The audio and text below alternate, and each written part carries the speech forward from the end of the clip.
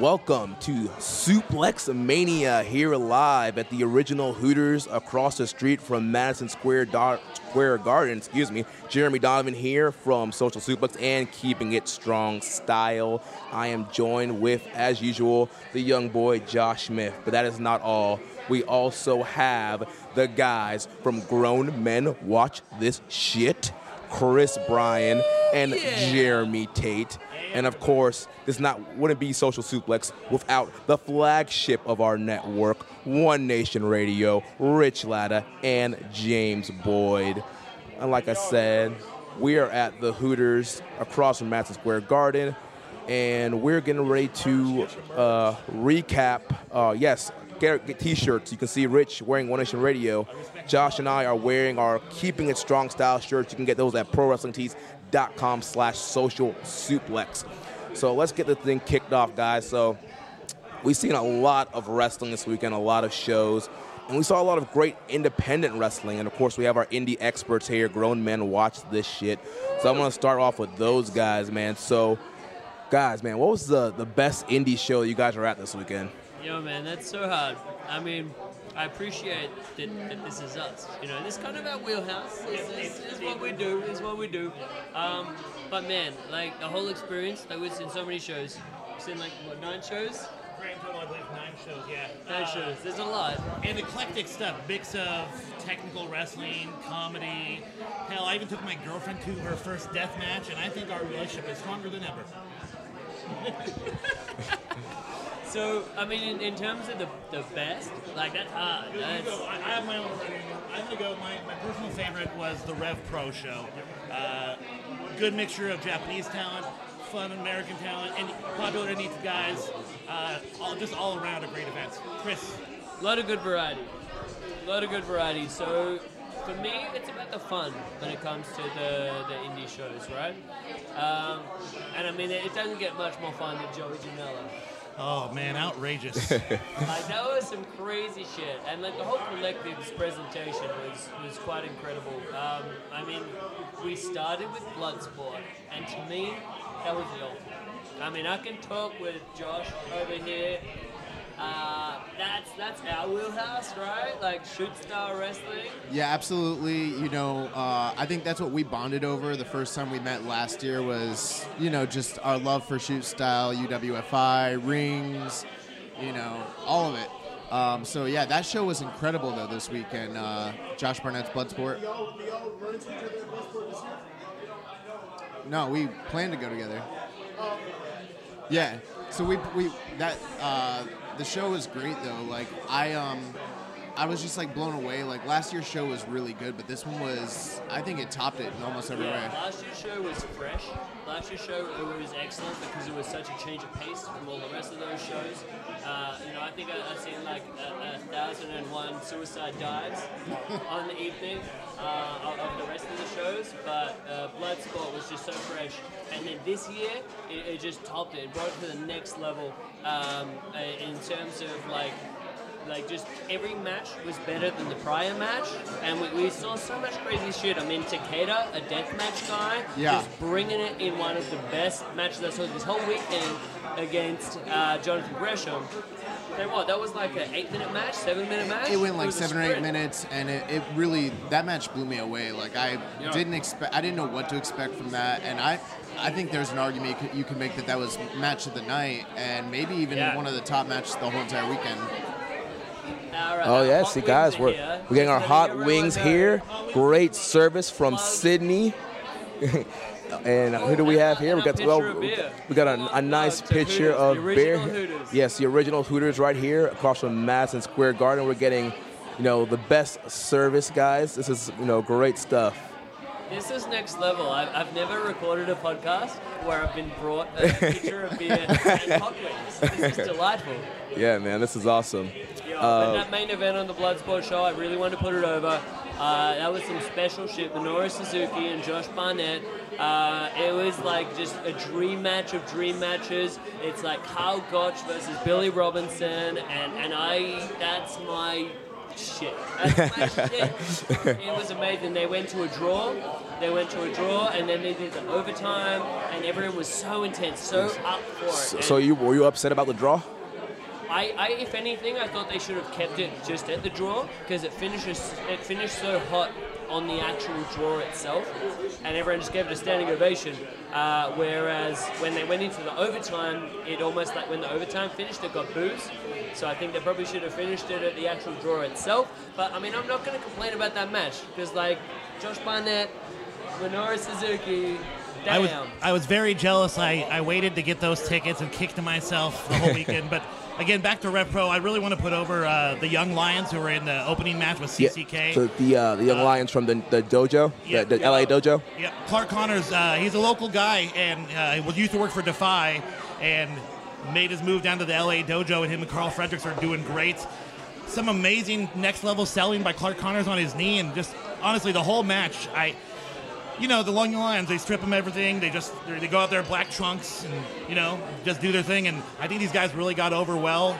A fantastic match. And then I really loved David Starr and Ishii because David Starr is my dude and Ishii is my favorite Japanese wrestler. So when I saw this shit, it's the perfect cocky heel versus the toughest motherfucker in the business. So it was beautiful. I really love that show. Josh, you were at Rev Pro. Any thoughts on that?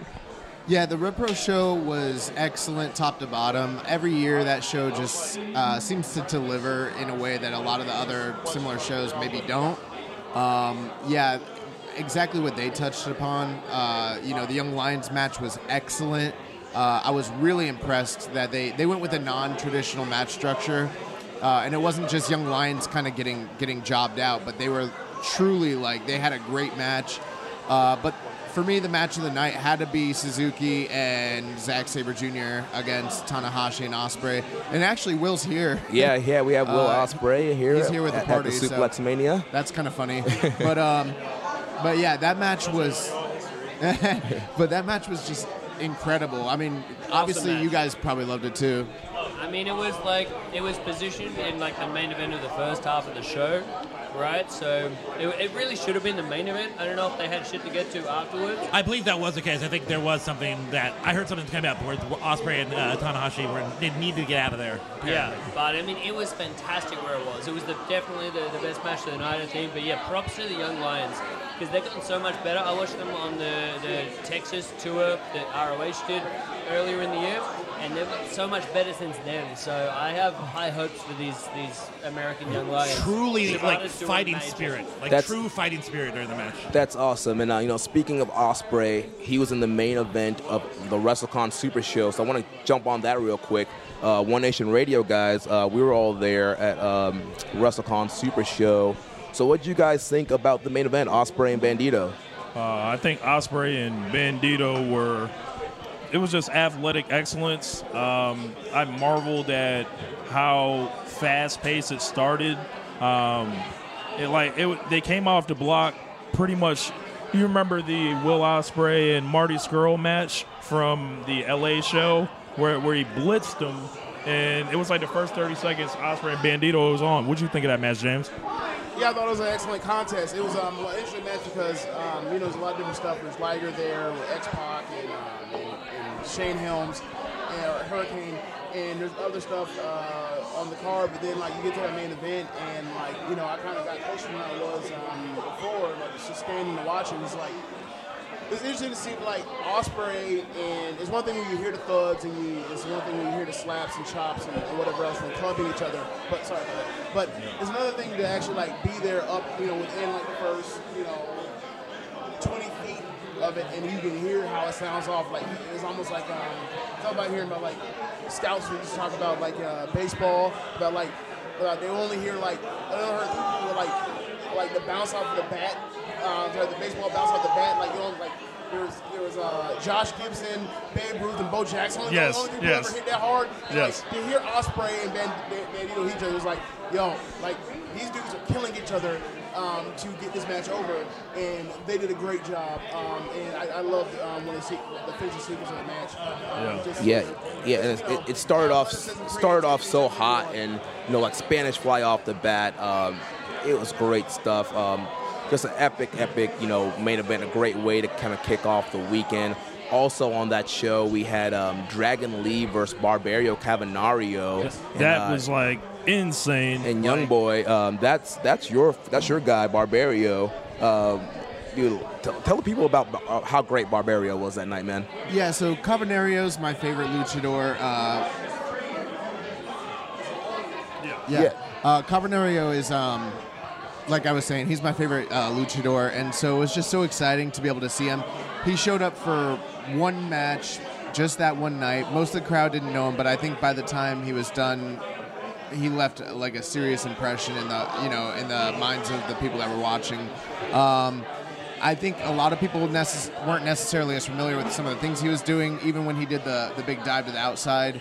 I did kind of feel like people didn't know how to react to that sort of thing. But that match was great. Him and Dragon Lee, they just went in there, they tore it down. Yeah, they did something I had never seen before, where he ran across the apron and dove out the middle of the other side of the ring. Yeah. Off the apron. Like, it was so innovative. Yeah, and I just don't know how long Barbario Cavernario's knees are going to last with the way he does that diving splash to the outside every match. Yeah, absolutely. I mean, the guy doesn't care about his knees. Yeah.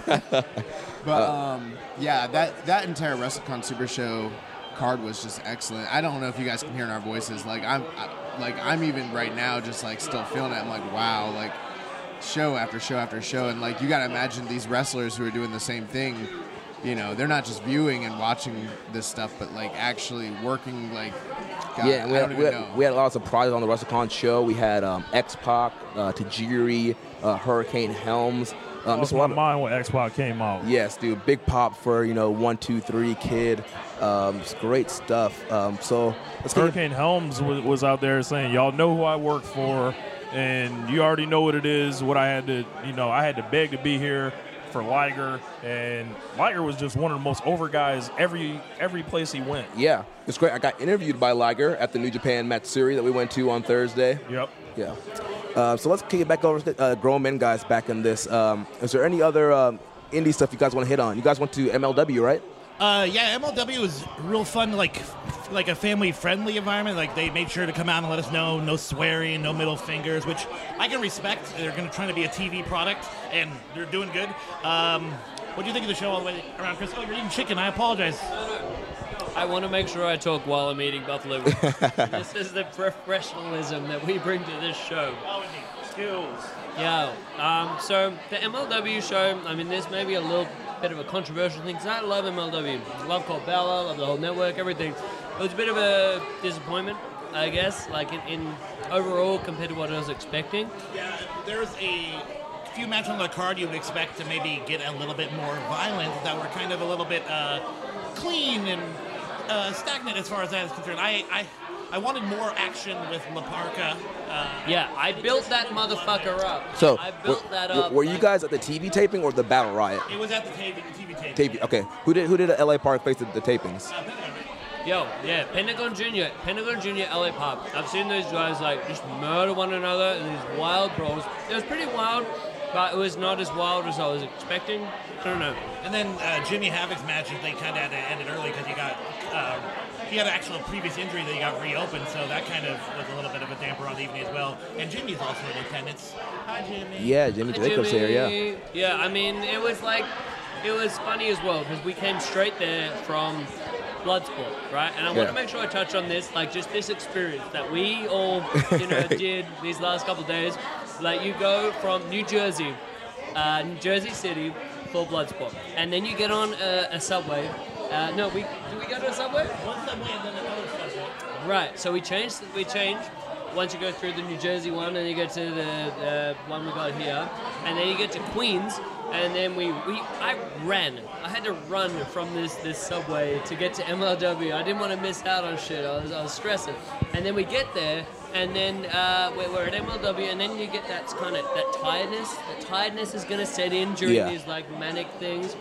Again, like there was some fun stuff, some disappointing stuff, but overall fun overall. And then we had to go back to Jersey City after that for AIW, right? Yeah, and then as soon as we walk into AIW, it's the Hornswoggle and Scott Steiner spectacle. Walked in as Hornswoggle got a belly-to-belly, and then he popped up and threw double middle fingers right into Steiner's face. Honestly, I was so impressed by Hornswoggle this weekend. So great. Hornswoggle was awesome in the clusterfuck as well. He took the tattoo needles from G-Raver into his forehead. Oh, shit. And he just stood there, flipped the guy off, pulled him out. One of them stuck still, so we had to go back in there, grab it again, and then stab it. Dude, Hornswoggle is a tough little bastard. That was amazing. It was great with Steiner as well, because this was like the closest to that early 90s Steiner. That Fuck you, fat boy. jerked motherfuckers around. Like, he still had the speed. I mean, when you're throwing around a little person, I guess it's a little bit easier, but still, it was impressive as shit. I loved it. Yeah, he did a really awesome clothesline. And, Hornswoggle was so close to the ground, he just like snaps and hits the mat immediately. It's fucking great. So good. MLW, I want to go back there real quick. Yeah. They put over Contra huge. Those guys. Yeah, the Contra group, Jacob are- Fatu. Who else is in that group? Samael. That Samael. guy's a superstar. So Yeah. huge group, awesome. They played their theme song for like literally 7 minutes straight at one point. I was like, I'm done with this. But yeah, they're tremendous. They actually just won the Defy Tag titles down at Wrestle Summit too. So I'm looking forward to seeing them come up to Seattle. That's awesome, Yeah, man. I wanted to make special mention of this AIW show because this was the one we got there a little bit late. I mentioned it previously on the show. We were promised first hour this show starts because it got moved earlier to 11 p.m. and the show at MLW didn't finish till 11 p.m. We were promised nothing in terms of like big time internationals would happen in that first hour. I got lied to. I missed out on Otani versus Eddie Kingston. That was a Oh, dream man. match for me. Who met Otani? Hey, Who met Otani this weekend? Otani? You met Otani. Yes, that's her. That was me. That's awesome, man. But yeah, dude, fucking A. The weekend was great. I am definitely exhausted. Probably bro, planning so- not to come so next tired. year, but I probably will end up next year because Well, that's guys. Mance Warner. Mance Warner was my Yeah, favorite daddy. Yeah. Mance Warner, Mance baby. Warner, baby. Got knee Green, pad up, paper knee green. pad down. White envelopes, daddy. All right, guys. I want to throw it back over to let's get the One Nation Radio guys back on here. So all three of us guys, we saw some women's wrestling on Friday. We were at Shimmer, Yep. and also we were at Stardom. So let's start off with Shimmer, the first show we were at. What'd you guys think about this year's Shimmer show? Shimmer was incredible, literally from the start. Hiroyo Matsumoto and Nicole Savoy put on a thrilling championship opener, which is like something you don't really see. I Yeah. don't know why they did it. Maybe they had to get to another show or something like that. It looks like Sarah Logan just won. Actually, no. Carmella Here comes Hayes. Carmella, and that's a great way for a baby. Never mind. Back to women's wrestling that actually matters. Britt Baker and Tessa Blanchard, Yes. 4-star match. Yes, dude, that match was incredible. Dude, Tessa Blanchard, she's a star. Dude, there was a scary spot towards the end of that match where they did the Tessa does the senton onto Britt Baker, and man, we thought she was, You know, we out. thought her chest was like folded in like origami. Yeah, and we actually ran to Britt Baker later that night at a takeover. Yep. And she said that they almost had to call the match because of that spot. Yeah, I don't know if she is working us, but I'll take her at her word at it. Who else was on the like you talk about Chris Wolf Yeah, a lot? Chris Wolf was in the 8-woman elimination match. Chris Wolf was in the 8-woman elimination match. I mean, it was pretty much she was the spotlight of the match. Most of it revolved around her and her comedy. And it was cool also, and it was cool, nice run around where a cool match where it was showcased around her and her comedic sensibilities and the fact that she was, it's not a DQ because you ain't got no crown jewels down there apparently, so she'll go ahead and make use of that. Yeah. And then it was a lot of work around. I guess they stole her wolf head, so like she was trying to get that back as well. So that was awesome to see how much the crowd like enjoyed her and appreciation of her like wrapping things up. Coming soon, it was cool to see that. I didn't see a lot of WWN shows. I didn't have a chance to get to a lot of them. That was the only one actually. And Yeah. I thought it was a great representation of WWN and showing that they have they have women's wrestlers they can bring in from everywhere that can really work and go and put on entertaining matches for the fans. Yeah. Also, make note of the main event, Dust versus Samantha. I can't remember her last name. Samantha Heights, I think. Samantha Heights. Samantha Heights, yes. That was a very good match. Honestly, we watched a bunch of Stardom, we watched a bunch of Shimmer, and I'm sorry. We watched a lot of Shine, a bunch of Shimmer. I think this is the best Shimmer Shine show I've ever been to.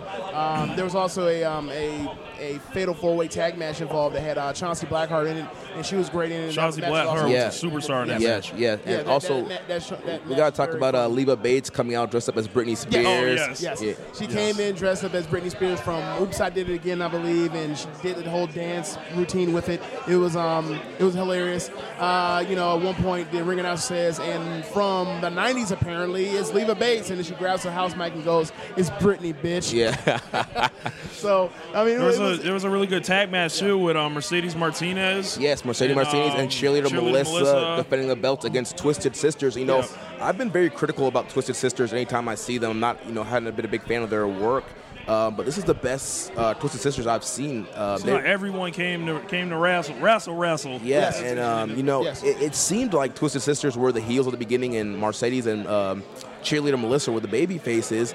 But they kind of did a double turn in the middle of the match there, and Twisted Sisters were getting cheered and became the baby faces, and Mercedes and cheerleader Melissa were doing a lot of cheating and heel work, trying to get over. So, question for James from Zach Porter. Said, James, what were your thoughts on the Utami Momo match? I love that match. I thought that match was somewhere around 4.25, 4.5. Very good match.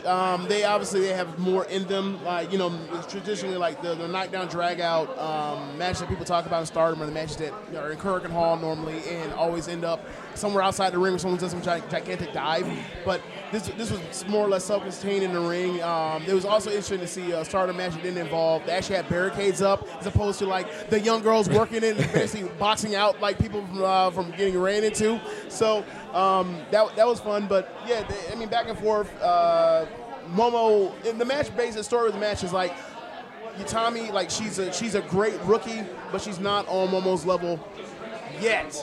Right. But it's coming, and eventually when they do the draft amongst the factions, and I think there's gonna be a split there because like she's probably like the best. Utami's probably like the best second in command right now amongst the factions. This was my first Stardom experience, and I was just so impressed from the straightforward presentation, which is something that I think all companies can take a page out of. Like, here are the wrestlers, here's their name of their group. You get to see their interests. You can kind of figure out who they are.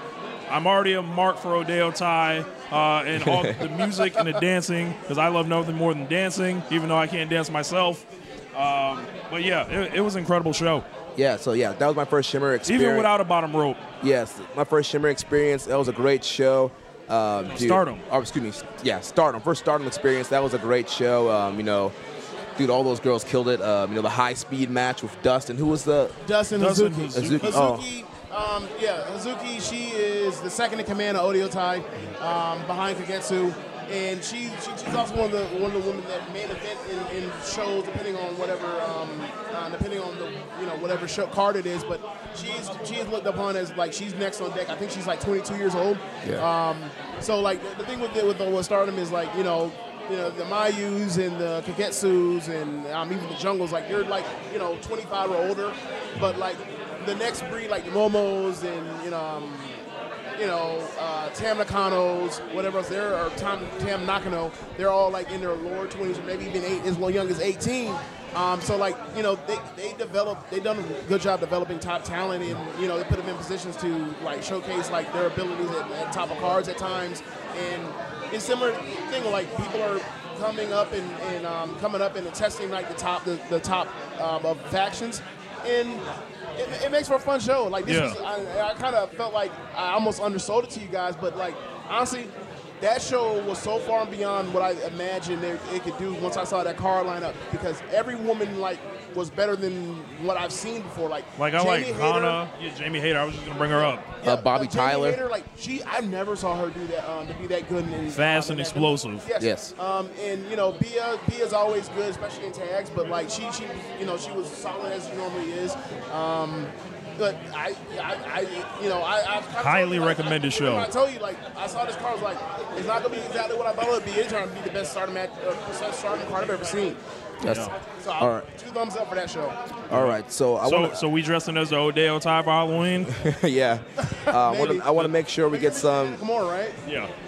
Yeah. So yeah. Do you like the cyberpunk? You like the cyberpunk? I'm with it. Okay. I'm with it all. Okay. All the smoke. So we got. Y'all can see Madison Square Garden back there. I'm gonna try to get out the way a little bit, but that is the garden right there. We got an hour left of recording time here. I want to make sure we get some time to talk about NXT TakeOver as well as the G1 Supercard.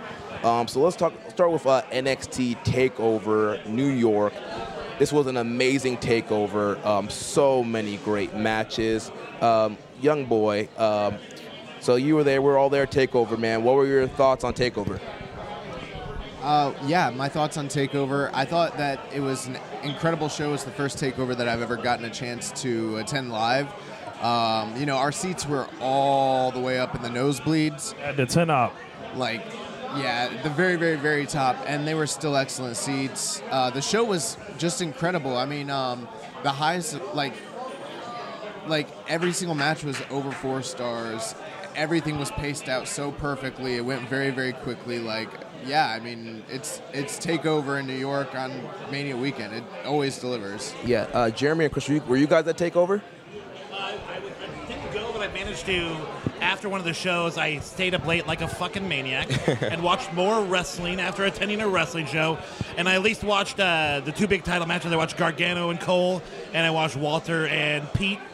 Really loved Walter and Pete. Gargano and Cole was awesome. I just think I don't need that many false finishes in a match, but it was fucking tremendous. It put over the story of Gargano refusing to quit. Ever since PWG days, that's always been his MO, and you gotta love Gargano. He's freaking great. Getting a live action chicken wing come into your vision. The chicken wing doing a run-in. Oh, Lord. If you guys would like to see the video that we're recording of this, it will be available in the Wrestling Square Circle Facebook group. I will rip it and also get it up on the YouTube channel. Also, you gotta see this picture I just took of Chris enjoying his chicken wing. Look at that dunkage. He looked orgasmic as he enjoyed it. He didn't even realize he was Look at that dunkage right there. Oh, Lord.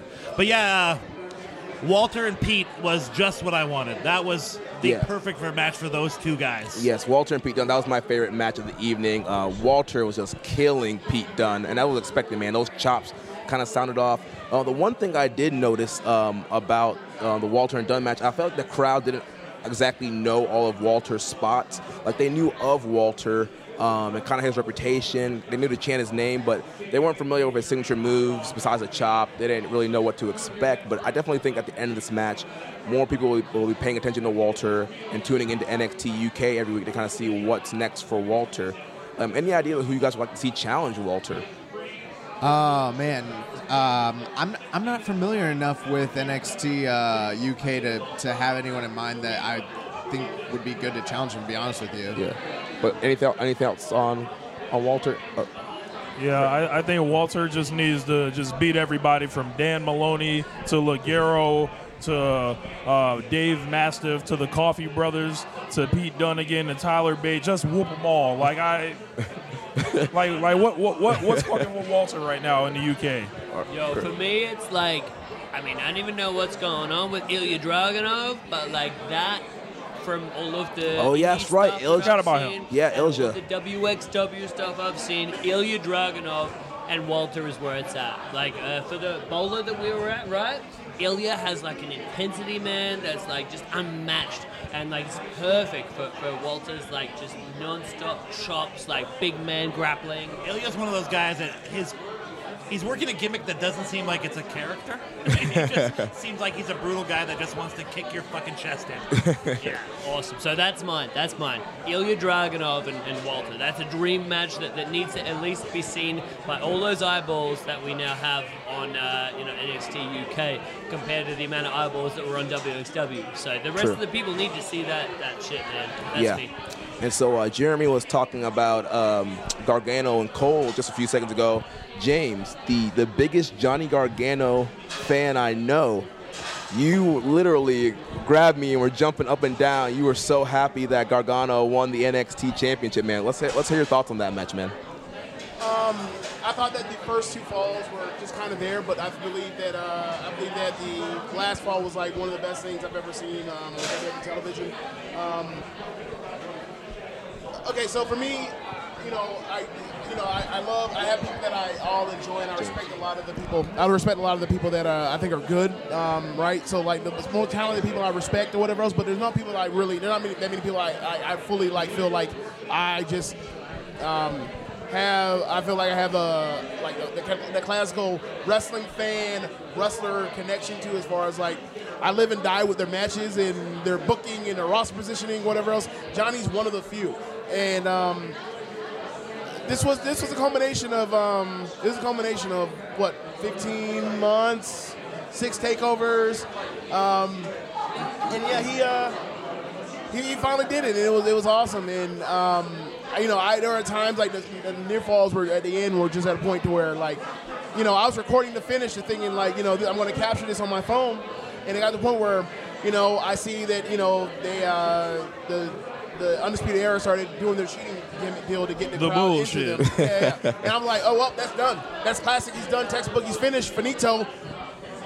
Unrecord and put my phone back in my pocket, fold my arms. I know it's an L. And kicks out. Crazy finishes. And then we get to the point where he slaps on the Gargano escape last time, and he taps out, and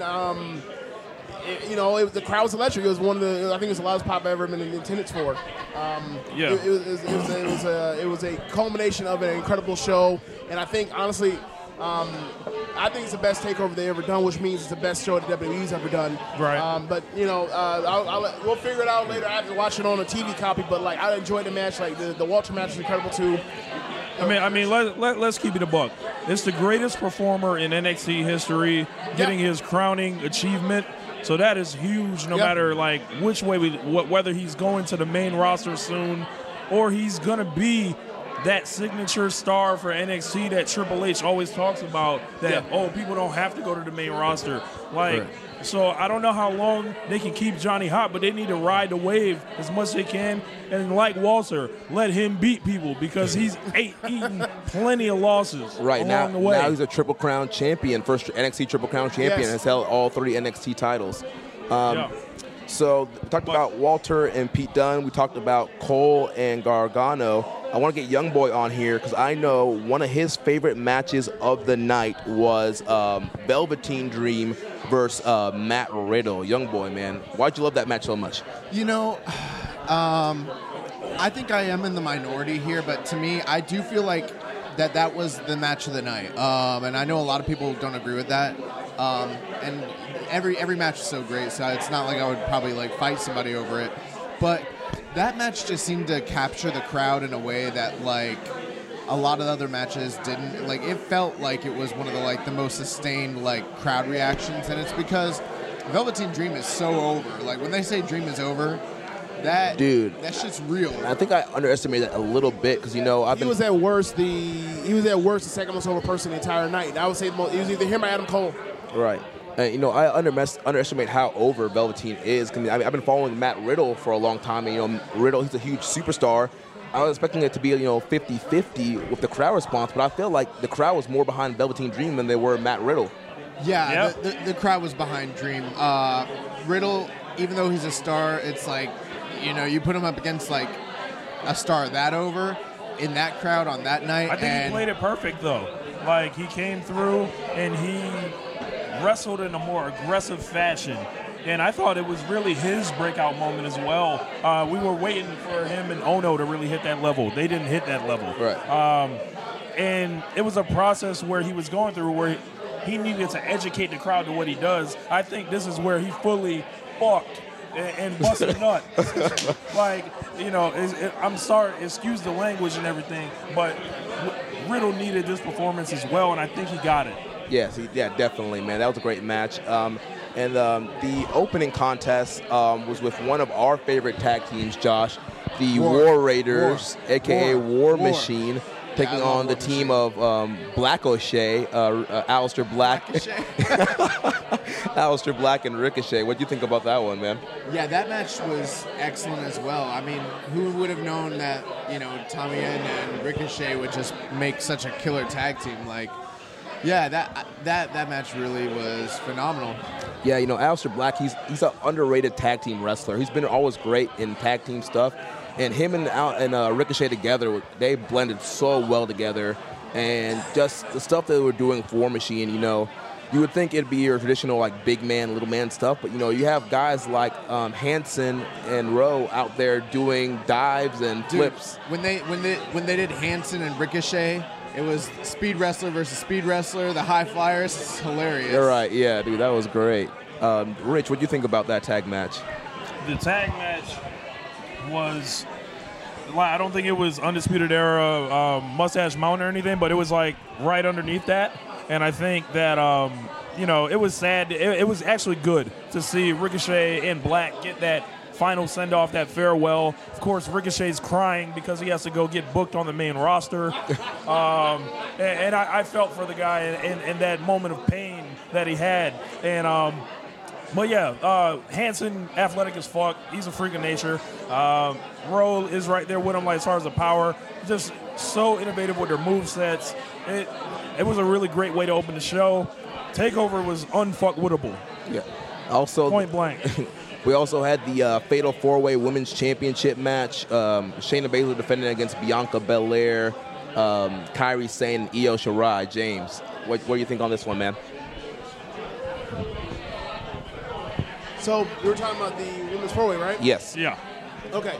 So I feel like in some way, in shape, and form, we got to figure out what we're going to do with Shayna. Like, are we going to have her stay? And if so, like, we got to stop with these, like, banana peel, I do nothing, or I'm not the reason why I win finishes. Like, she's too. They portrayed her over the year, her tenure there, to be so dominant, and then now she's like. She keeps, like, you know, she keeps lucking out as opposed to, you know, she's dominant. Like, pick a lane. Like, either elevate one of these women because she's banana peeling now, or let her just beat people. And no, I don't think anybody. It feels cheap. You know? It feels cheap. In NXT, where, like, you know, this is the best of the best, and finishes are more or less pure. Like, we have gotten to this span where her last 4 matches have all been cheap victories for her, and she's. And they've shown that she's been dominant, and people buy her as dominant, so I don't see, and this doesn't help elevate anyone really yet, so I'm still confused as to what's going on here. And I think the issue with Shayna still being a champ is she shouldn't be there anymore. Like, it's like she's clogging the pipeline. No disrespect to her as a wrestler or anything, but I think she is, like, without her, like, leaving and getting promoted, no one else can get started. So I disagree with the belt, with them keeping the title on her. I thought you could maybe went to Io here and, you know, start letting these matches get super raw until we could chase down Bianca. Yeah. You know, I thought Bianca Belair would have been, you know, a good one to go with for here. Jeremy wants to get on this. Actually, since we're talking about TakeOver, I want to get your guys' opinion. It's a Twitter-related thing. Yeah. So Voice of Wrestling was covering the show, and they tweeted out Riddle and Black. I saw that. What is your guys' opinion on that Freudian slip? You guys won't even touch base on that? I thought it was pretty. All right, so Voice of Wrestling sent out a tweet. They were like Riddle and Black, and obviously he was wrestling Velveteen Dream at the time. So I chalk it up to it's just Twitter, or, you know, it's autocorrect on your phone. You know, maybe he was thinking about Aleister Black. I don't know. Maybe they got confused. I'll give him the benefit of the doubt. James? Okay. Here we Okay, as you all know, that I am not in the business of caping for white people when they slip into whatever they step into. Nor should I feel the way if I step into something involving offending perhaps the gay community or women, right? Like, I don't need anybody to vouch for me. Like, if your heart's in the right place, like, own what you did and move on from there. I don't think it's that big of a deal. But if people feel that it's warranted of an apology, like, I'm sure that they'll respond appropriately, or they won't, and then we'll handle it and we'll move on from there. Yeah. So, They quickly deleted it. Well, at least they didn't leave it up. yeah. But I guess the next show of the weekend. Talk about, so. Thanks for the breaking news, Jeremy. So we were at the G1 Supercard of Honor at Madison Square Garden, right behind us. Ring of Honor and New Japan. Jeremy and Chris, were you guys at Madison Square Garden, or did you? Awesome. So all of us here at the table were at Madison Square Garden. It's a great feeling just being in that building, such a historic building. So many great shows, so many great matches that have happened here in this building. Bro, when the show was going on, I was thinking about every great memory of Madison Square Garden I had. Like, I was like, wow, Kobe dropped 61 here. Like, like, this is where Shawn Michaels jumped off the ladder. Like, different stuff like that. So, yeah, great stuff. So I guess we'll do a little round table on this one. What was everybody's favorite match from the Supercard? Well, Young Boys chewing. Let's start with Jeremy. All right. First off, the experience at the Garden was amazing. I am lucky enough to have a professional relationship with ROH because I do T-shirt designs for them. So they hooked me up with seats. I was sitting in like the friends and family section for ROH. So great seats. Other awesome wrestlers sitting around me. Mikey Whipwreck was sitting next to me. Jerry Lynn was right behind me. Irie from DDT was down there. And after Mayu's match, she came up there and sat down and watched the rest of the show. Awesome. So I got an opportunity to say, Mayu, amazing match.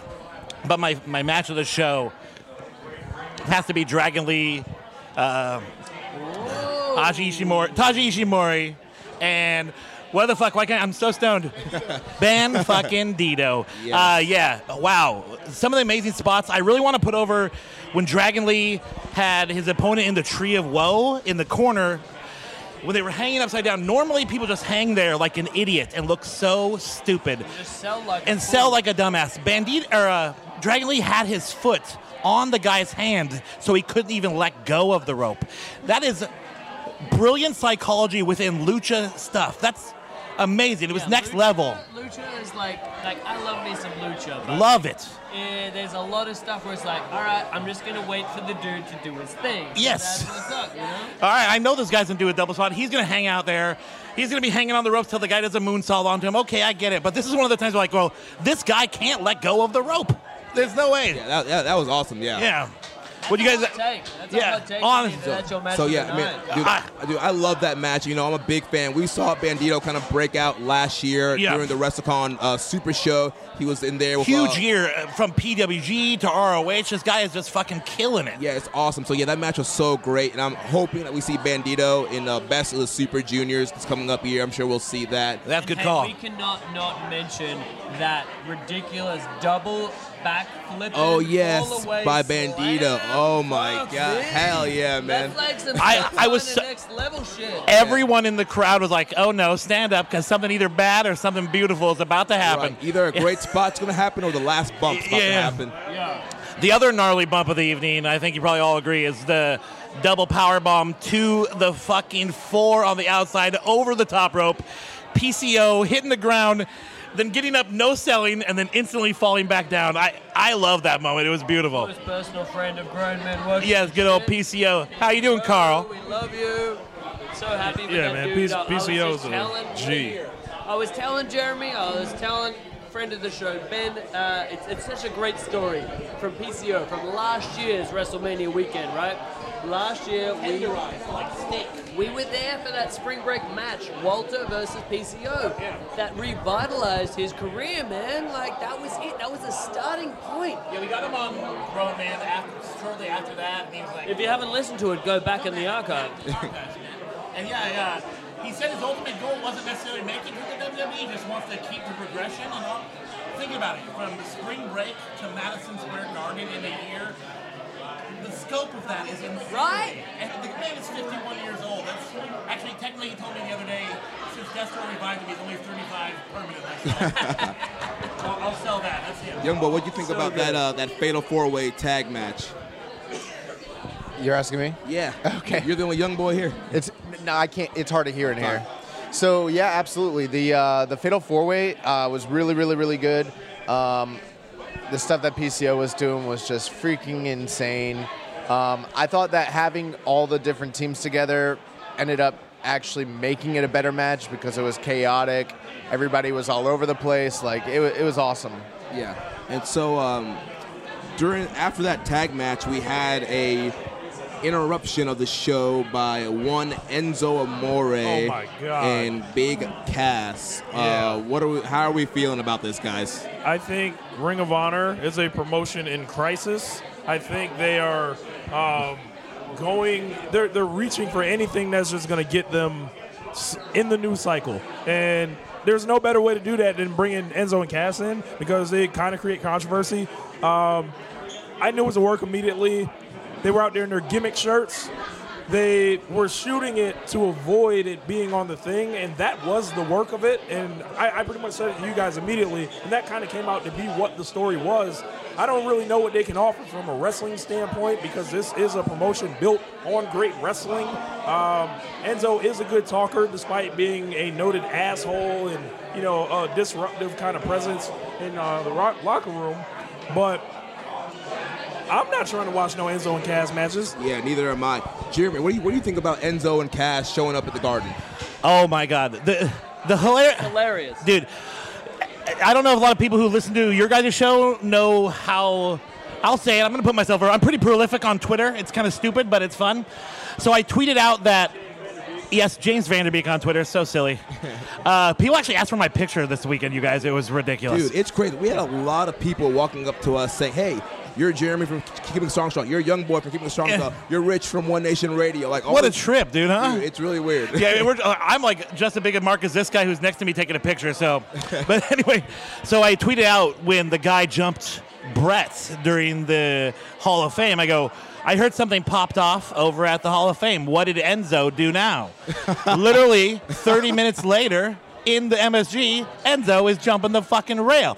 It was like Beetlejuice. If I fucking tweet about this guy, he fucking shows up at the venue I'm at. And thanks to the amazing subway system of New York City, you can definitely get from Brooklyn to Manhattan. Let's assume that was both him. No, the other one. But yeah, so I have mixed emotions about this. I can see why a purist of ROH or New Japan would hate this bullshit, but I love wrestling, professional wrestling, which involves ridiculous bullshit just to draw some fucking money, which means there might be some heat off Enzo and Big Cass coming to ROH. Those are the fucking sports entertainer guys. We could see the Briscoe brothers beat the shit out of them. How fun would that be, you guys? Yeah, Briscoe. That's what I want. I mean, to me, the Briscoes beating the shit out of Enzo and Cass, like, people That's want money. that. You could do a loop off of that. Young boy, what do you think about that? There was a time before everything that's happened with Enzo and Cass came about where they were one of the most popular, one of the most over acts in all of wrestling. I think in a way it's kind of, I'm not a fan of Enzo and Cass. I never have been, but at the same time, to see these guys kind of go to the lows and maybe have a chance at redemption, I mean, that's kind of a cool story, So, I mean, I don't know. I'm not saying I'm going to mark over this, storyline or whatever, and I don't know if it's going to end up benefiting Ring of Honor, but at least they're trying something. Yeah. So let's go to. Let me get on this. Yeah. So we have Enzo and Cass at Ring of Honor. Boy. Boy. Sinclair's out here they're out here clout chasing. Absolutely. I don't know, man. Like, maybe it works, maybe it doesn't. All I know is this is definitely not Bryan Daniels' Ring of Honor. This is not Nigel McGuinn's Ring of Honor. This is not Christopher Daniels' Ring of Honor. Samoa Joe. This ain't Samoa Joe. Tyler Ring of Black. Honor. AJ Styles' Ring of Honor. You can keep going. This ain't Jonathan Gressman's Ring of Honor. This ain't Jay People's Ring of Honor. I just want to know now that Enzo's here, is Enzo going to get in the Best of Super Juniors now? Are we going to see that? No, You know, no. Look, I think that if he is in the Best Super Juniors, I think there might be a reason to like not watch it now. No, there might be a reason to not watch it now. Before I had no excuse because it's some of the best wrestling in the world. Yeah. Now it's like, oh yeah, Enzo's on there. I ain't watching that. Imagine Enzo Amore doing that whole entrance in Korakuen Hall, and everybody staring at him like, who is this alien? Like, I will say this for everybody that hated Enzo's cruiserweight run and cruiserweight title reign, wouldn't that be like the biggest like, I don't even know, like coincidence or like happenstance that he winds up in New Japan in the Best of Super Juniors, maybe holding the junior title? Oh my God, bro! People would lose their freaking minds, dude. yeah. That'd be awful. And that's the difference between the rest of the world and WWE is that if they do like if something is a terrible idea, they won't do it. As opposed to WWE is like, think of the heat we'll get. Right. Yeah. So I think even Gato has that restraint. Yeah, let's talk about some of the top matches at the end of the evening. We had Zack Sabre Jr. defending the Rev Pro British Heavyweight Championship against the Ace, Hiroshi Tanahashi. Young boy, what do you think about Sabre and Ace? I think it delivered. I think it could have used a little bit more time, but obviously, with them having strict time constraints, we didn't get. It wasn't like. I mean, how long did that match go? Like 12 minutes? Around that time, yeah. Yeah, but I thought it was really good. Obviously, Tanahashi was over like Rover. Like, man, people freaking lost their minds when Yeah, it was awesome. And I thought that it was one of the better Zack matches of the weekend. In fact, that might have been the best Zack match I did see this weekend, possibly. What was better? My favorite Zack match was definitely the Rev Pro tag. Yeah.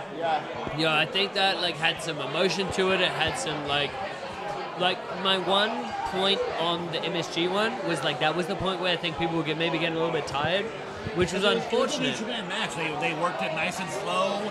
A lot of transitions as far as who was in control all the time. So yeah, but Rev Pro, go ahead. Yeah, I mean, great stuff, but when you got a card that long, right, you got to pace it. You got to pace that shit. And I didn't have any complaints about it, but it was a moment where I was a little bit, dipping down, I guess.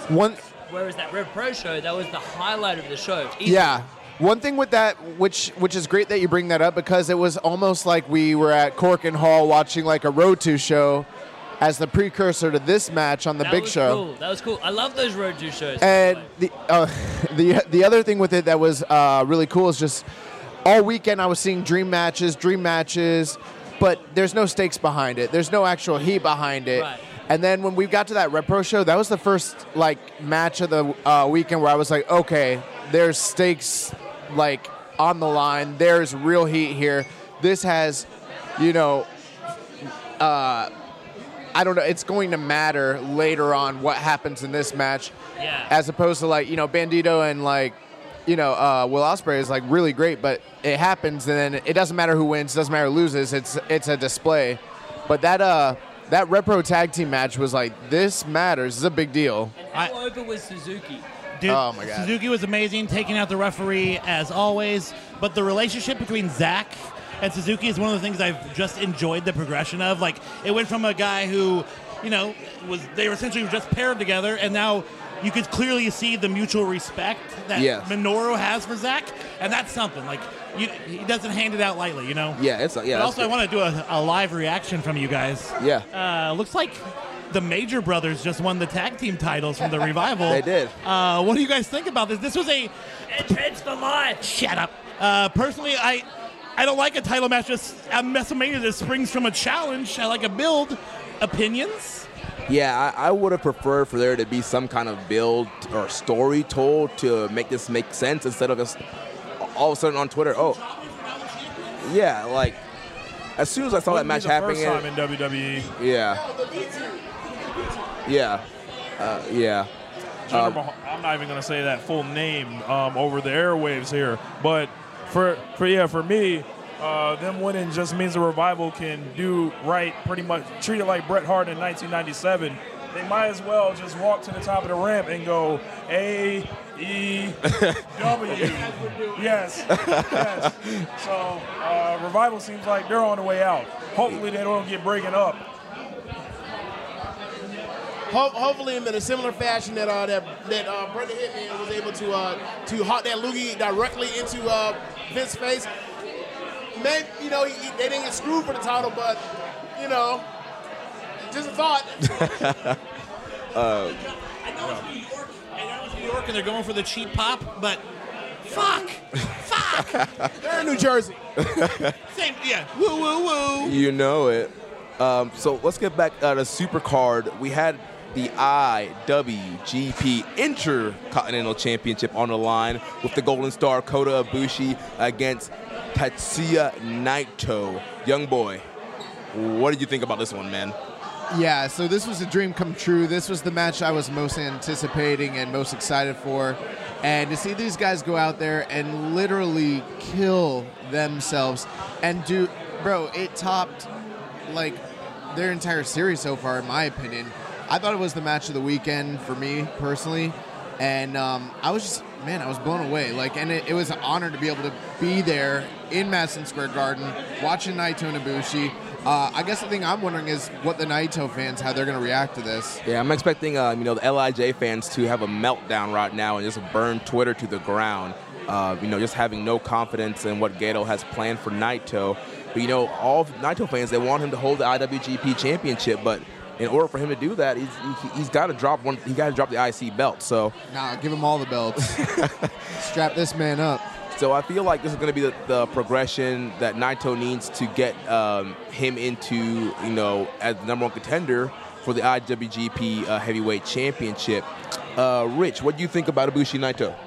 Ibushi and Naito was exactly what I was anticipating. I would probably go like 4.75. I'm too much of a coward to give it 5, but they did a lot of head drops. Ibushi, this kind of completes. When I first started watching New Japan Pro Wrestling, it was Wrestle Kingdom 9. The first match was Shinsuke Nakamura versus Kota Ibushi. He lost for the IC title, and he finally got the fucking belt after all this time. I was so happy for that guy. James, your thoughts on Ibushi Naito? Yeah, it's a great match, and they both tried to kill each other, and luckily both of them survived, and they didn't try to kill each other too many times. They only decided to drop each other on their heads a few times as opposed to, a million times. So, great match. I'm pretty sure they could go out there and do something and do a better match, but, let's just keep it as that, and let's keep these guys alive, and hopefully we can get more great matches out of them in the future. Quick question for you guys. Yeah. Bushi doing the Hurricane Rana off the apron to the floor, maybe spot of the weekend contender? Yes, definitely, dude. Yeah. What? Spot of the weekend. No, I would say, okay, so... Up when there? When you get PCO double powerbomb over the top rope to the floor with nothing to catch him, I think that's the spot of the year. But Same show, though, so that's good. Yeah. It's a great show. Ibushi and Naito, man, those guys just killed each other. I loved Ibushi kind of calling back to Shinsuke Nakamura, one of his heroes. His whole mission was to bring the IC belt back to prestige that guys like Nakamura and Tanahashi have done, and so just him, channeling in his inner Nakamura and hitting that Bomaye knee. Then eventually the golden the Kamigoye, I got Kenny on the mind, the Kamigoye, and winning the IC championship. And it's such a big deal because we, for a lot of U.S. fans, New Japan came to prominence off the back of that Wrestle Kingdom 9 IC title match with Ibushi and Nakamura, and since that time, he's challenged for it several other times, most notably the match with Tanahashi. and he's never been able to lock up that white belt. So to see him come to America several years later, pay homage to those guys, and then finally overcome and be like a major champion in New Japan, it's pretty compelling. It's awesome. Yeah, it's great. Now let's talk about the main event, guys, for the IWGP Championship. What do you guys think of the new title? I think it's very so pretty. Beautiful. It's Looks big nice. and gorgeous, and it's a title worth holding. Yes, that's how I want all title belts to look. Big, shiny, lots of gems and diamonds and jewels on it. Yeah. Yeah, the new title, it's pretty much the same model though, right? It looks the same. Pretty much the same, just a little, I think. It's a little bit bigger, but Yeah. it is beautiful. And like, I'm not even a belt geek, and I love it. It looks awesome. So what'd you guys think about the match? Jay White lost. Jay White lost. God almighty, Jay White lost. And I'm happy. The IWGP title, I think, has been saved. Western morale has gone through the roof. And we can send Jay White back to the 8-man tags. So, because who's going to count it forever? Strong feelings, I guess you guys don't care for Jay White, I take it. Actually, so they're more on the not caring for Jay White bandwagon. Me, Josh, and we've been kind of pushing Jay White for a while. Yeah. I think he's a great wrestler. Is it an undeserved thing where he's like maybe getting the push Yeah, a little now too here's the strong thing. just to replace Kenny Omega? Is that how you guys feel? Yeah, here's the thing. Like, I wouldn't have booked him as IWGP champion, but I do think he's done his best in that position. He's had good to great matches, since this kind of heel turn and push. The Ospreay match. You can look back to the Juice Robinson match. He's been putting in great performances. Yeah, I've been a big fan of Jay White. I've touted him since he showed up in ROH, and clearly it was something here. The guy was young and already was pretty damn good. I was shocked when they put the title on. Honestly, shocked. It seemed like rushed. It seemed like knee-jerk reaction. Maybe they just didn't want to go with Okada or Tanahashi again, but I guess it was a good natural progression to what we had tonight. You know what I mean? It was like a great feel-good moment for the end of this show. Oh, yeah. James, do you want to jump on this? Yeah, so my thoughts on Jay White, for example, is that he's very good, but I don't know if he's at that level of, or he's at the level of the top guys in New Japan, and I kind of see it as a height of professional wrestling. So I was skeptical, but after the Ibushi match and in this match, I'm starting to become more of a believer, and I'm less skeptical. And that was the thing for me, is like I never wrote him off. I just thought that maybe this is a little bit too much too soon. I think it's overblown about his age, but about him being only 26. I know a bunch of guys that are incredible that are not that are younger than that, like Tyler Bate or Momo Watanabe or whatever else. But I think it's the right step for him. I wasn't exactly. I'm a big Okada fan, as you guys know, but I wasn't exactly the crazy one about him getting the title back this soon. And that was about until I went to that and went into this building right there, and this crowd was living and dying with Okada in a way that I rarely seen a person that parachutes in for these big New Japan matches, because it was a point in time where. Whoever he was up against in these pay-per-view matches, the crowd was more towards the opponent taking the title, because they were kind of over the lengthy title run. So I was kind of concerned about him getting it back this quick. But for at least for this night, it worked out like gangbusters. The crowd was 100% behind him. He's probably the most over guy, one of the most over guys the entire weekend that I've seen. I mean, maybe Adam Cole, maybe Velveteen, maybe Johnny at the end of in the main event at the end. But it's definitely it was definitely those three. Oh, and also Liger when he came out. So Liger's the GOAT, and he's wrapping it up. So of course, I feel like this is in a weird way we finally got Okada's over as his rep is. Yeah, I want to 100% agree with you that I was quite concerned that it was a bit too early for Okada to get it back, right? Because, I got to the point of, watching those Okada matches, and I said, one of the best wrestlers in the world, easily. But it's I am not looking forward to these matches anymore, dog. It's I don't know. It's I'm not sure about this. And then it's I'm thinking, at least a year and a half until they go back to him, right? At least that long. You need a break. You need to make a new star like Jay White, right? So I was like really thinking Jay White really needs to retain here. You know, this is his moment. This is his moment to like main event Madison Square Garden show and retain that title over Okada. That's going to put him in that top mix in that Kenny Omega spot that I think he is deserving of. And then it's like he's just going to go up and up and up from there. Instead, it's Okada taking that belt back.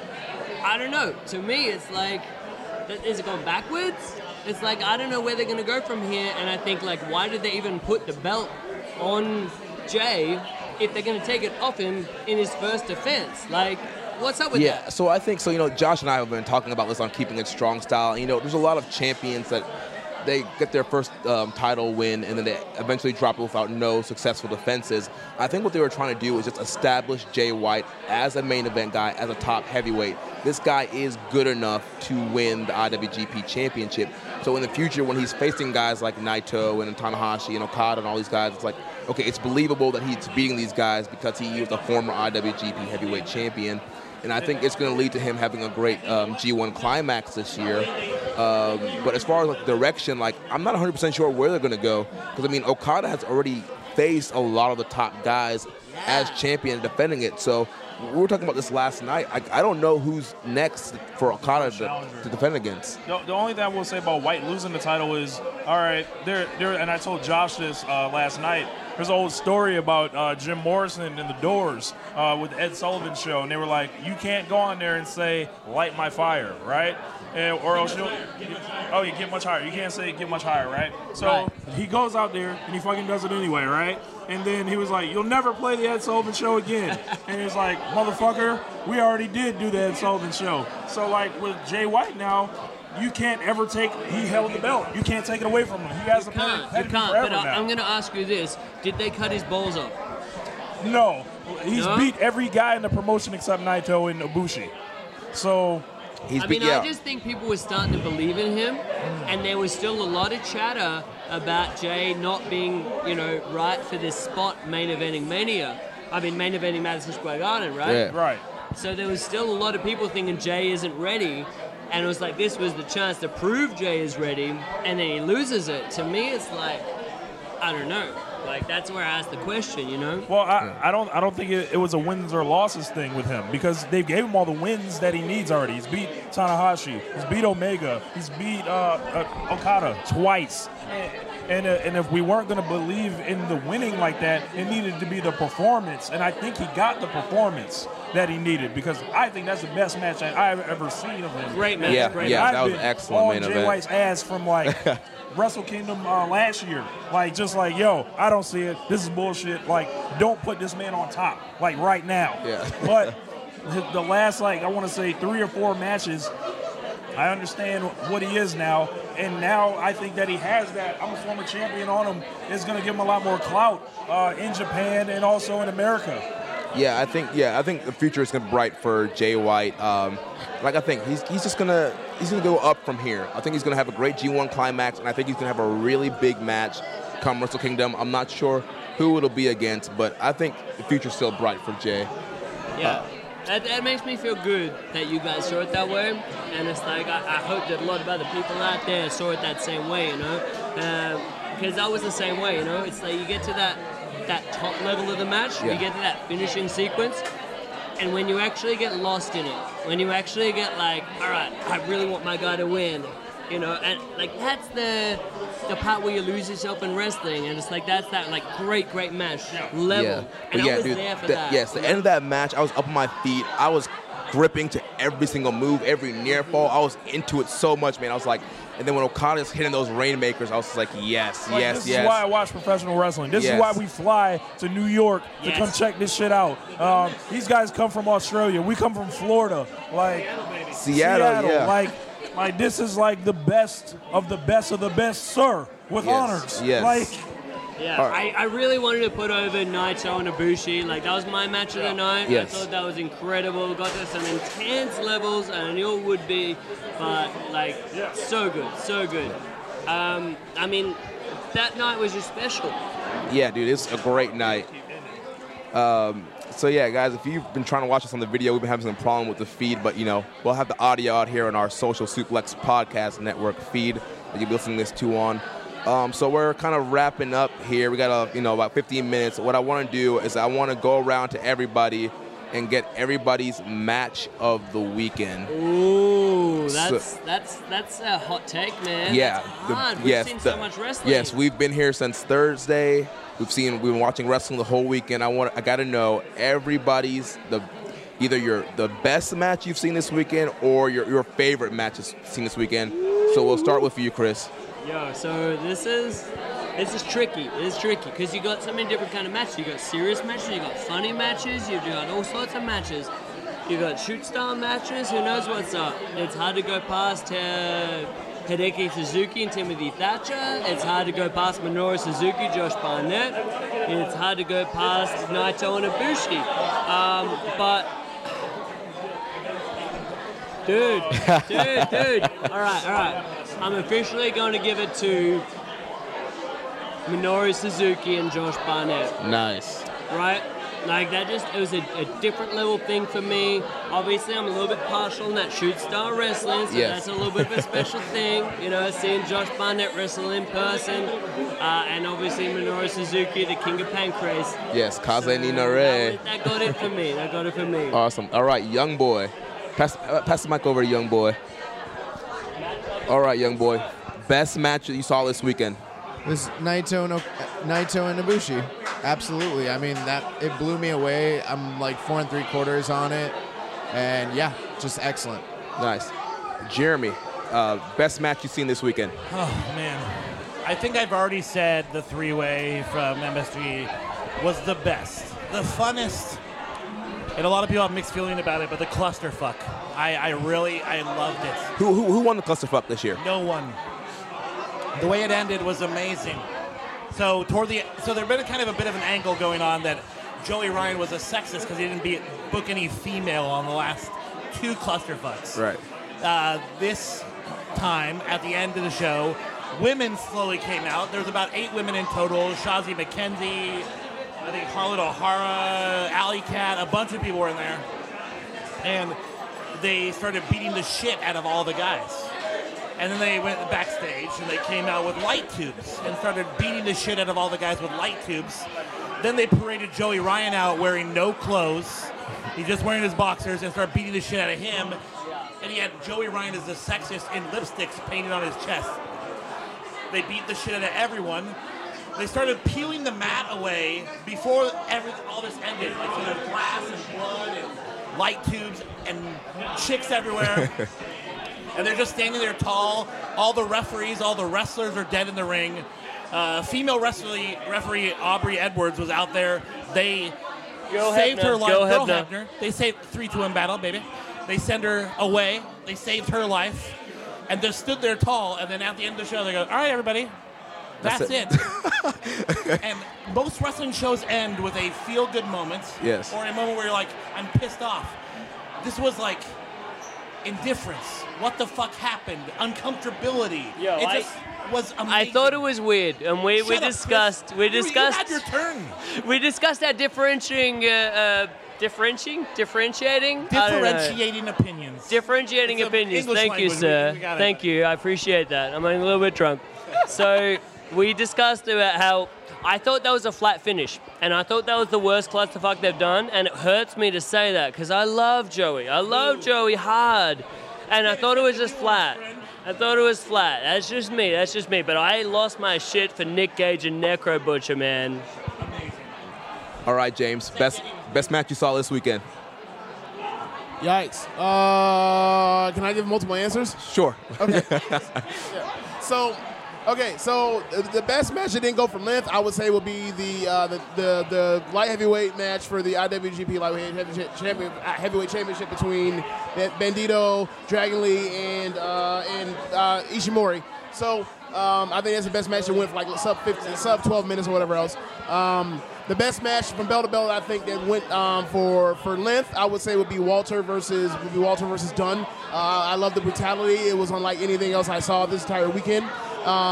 and I think it made a new star, and I think it paid proper respect to, in proper due to the honestly, like one of the best championship runs that WWE's ever had with Pete Dunne. So I would say that. Now, from an emotional standpoint, it's obviously for me, it's the main event of Takeover. It was one of the reasons why I came out here. So it's Gargano versus Cole, and especially that third fall, just incredible. He's just like Gargano. Like, doesn't matter who's wrestling with, because it's always in there with someone super talented. But you put him in a match with stakes, and I don't think there's anybody else in this country that produces and gets that kind of emotion out of people. So so for that emotional, it's me. So that's the three. That's the best I can answer it. And I try to do my best to try to give you what my thoughts are. So that's it. All right, Rich. I'm stuck between a couple different ones. Walter and Pete Dunne would probably be the top one for me.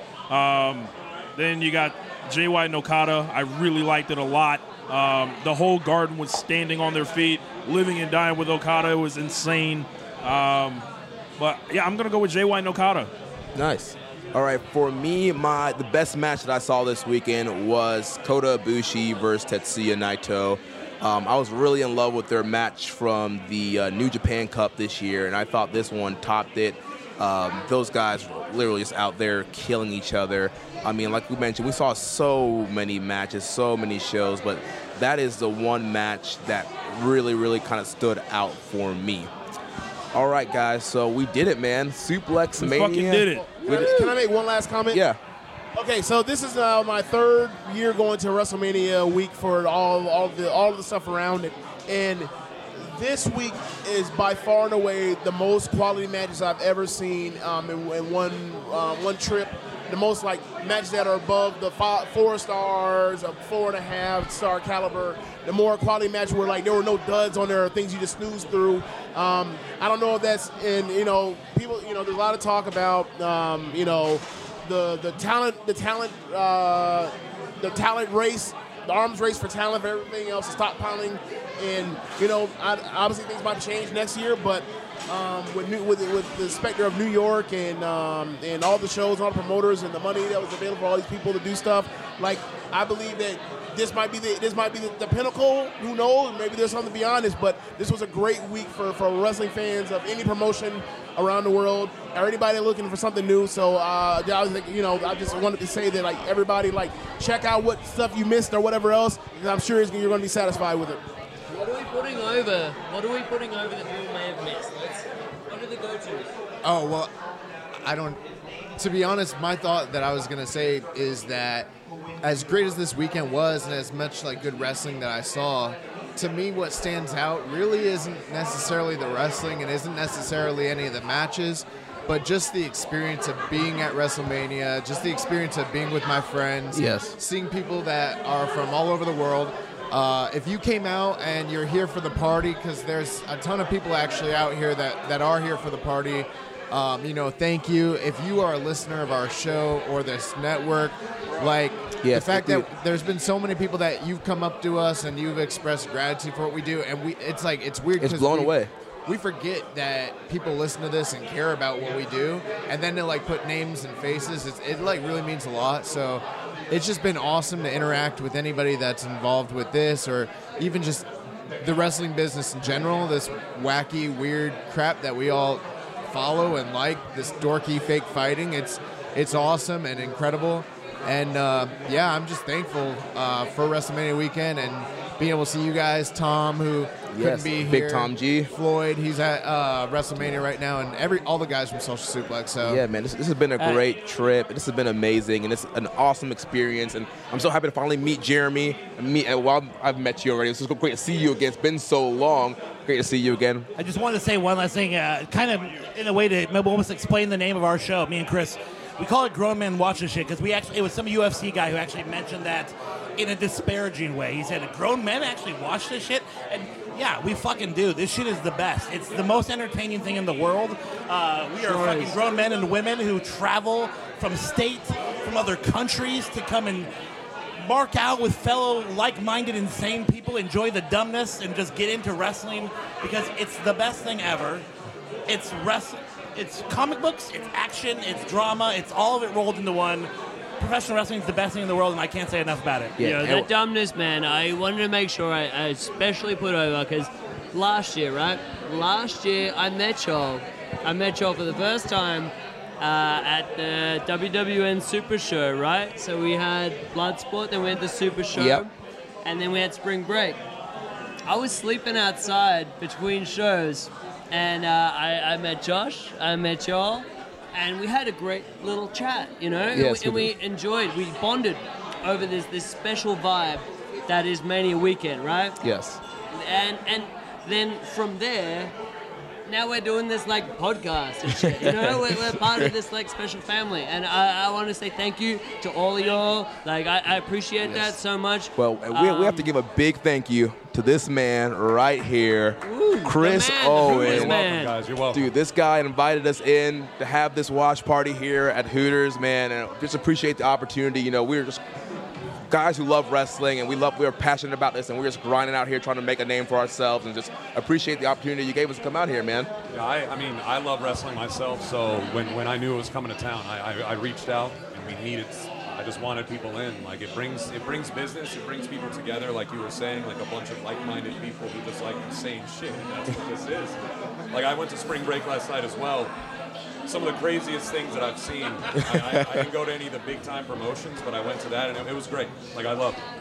Yeah, so guys, if you're ever in the New York area, you need to come hit up the original Hooters right across the street from Madison Square Garden. See our boy Chris and just enjoy the great experience at Hooters, the great service they give you. So Chris, thank you again for having us here, man. Good beer Thank and you, good guys. wings. Yes, so we're going to close this up now with some closing plugs. Chris, you have the mic. Go ahead and plug your show. Yo, grown men, watch this shit. James Vanderbeek, Chris Things. We love this shit. I think we've got that point across so far, right? I also want to make sure I acknowledge the special guests that have come along. Our special guests of Grown Men Watch This Shit. I want to give props to John Kraft, roving Mexican reporter. He's in this house right now. I also want to give props to Courtney, who I mention every single show. Every single show. She here right now. Come on. Courtney, Quick. We're closing this down. Say what's up. This is really awkward, but what are you going to say? Say hi. Hello. I was thanking you for being mentioned every single episode of Grown Men Watch This Shit. I'm the Easter egg, nest egg bullshit. Like sometimes I listen, I'm like, where the fuck is my mention, bitches? And then it comes eventually, usually in the last fucking 30 seconds when then you talk for another 3 minutes, so. We occasionally ramble, we do. Anyway, thank you so much, I appreciate you, and thank you for all of y'all. I just James? want to say that I'm a big fan of the new bit you guys are doing. Old news. Yeah, man. For multiple reasons, either A, I'm super busy, or emotional shit going on. We may not record as consistently as people would expect, but if that happens, we're going to cover the shit that we haven't talked about in old news. And follow me at James Vanderbeek, Jaims Vanderbeek. Well, and my name is Rich Latta, at Rich Latta 32, at One Nation Radio. You can find us on Twitter. As Josh said, thank you guys for all your support. It's really humbling to meet you guys and really just vibe with you guys over the experience of professional wrestling. And guys, you can follow me at Jeremy L. Donovan. Every Tuesday, Young Boy and I, we host Keeping It Strong Style right here on the network, covering New Japan. You can follow the show at KI Strong Style, and also make sure you follow the whole thing, man, at Social Suplex. Also Facebook.com/Social Suplex. James, you want to wrap this shit up? Oh, yeah. You can follow me on Twitter at JamesBoyd87. Also check the podcast network, Social Suplex Podcast Network, to check out, like Rich said, One Nation Radio with me and him on the show, and also me and the guest host on Thursdays for NXT Then Now Forever, where we review NXTs from that week 5 years ago and also that week's current episode. So check it out. Suplex Mania, we did it. We did it. Hell yeah. Counting on these wings.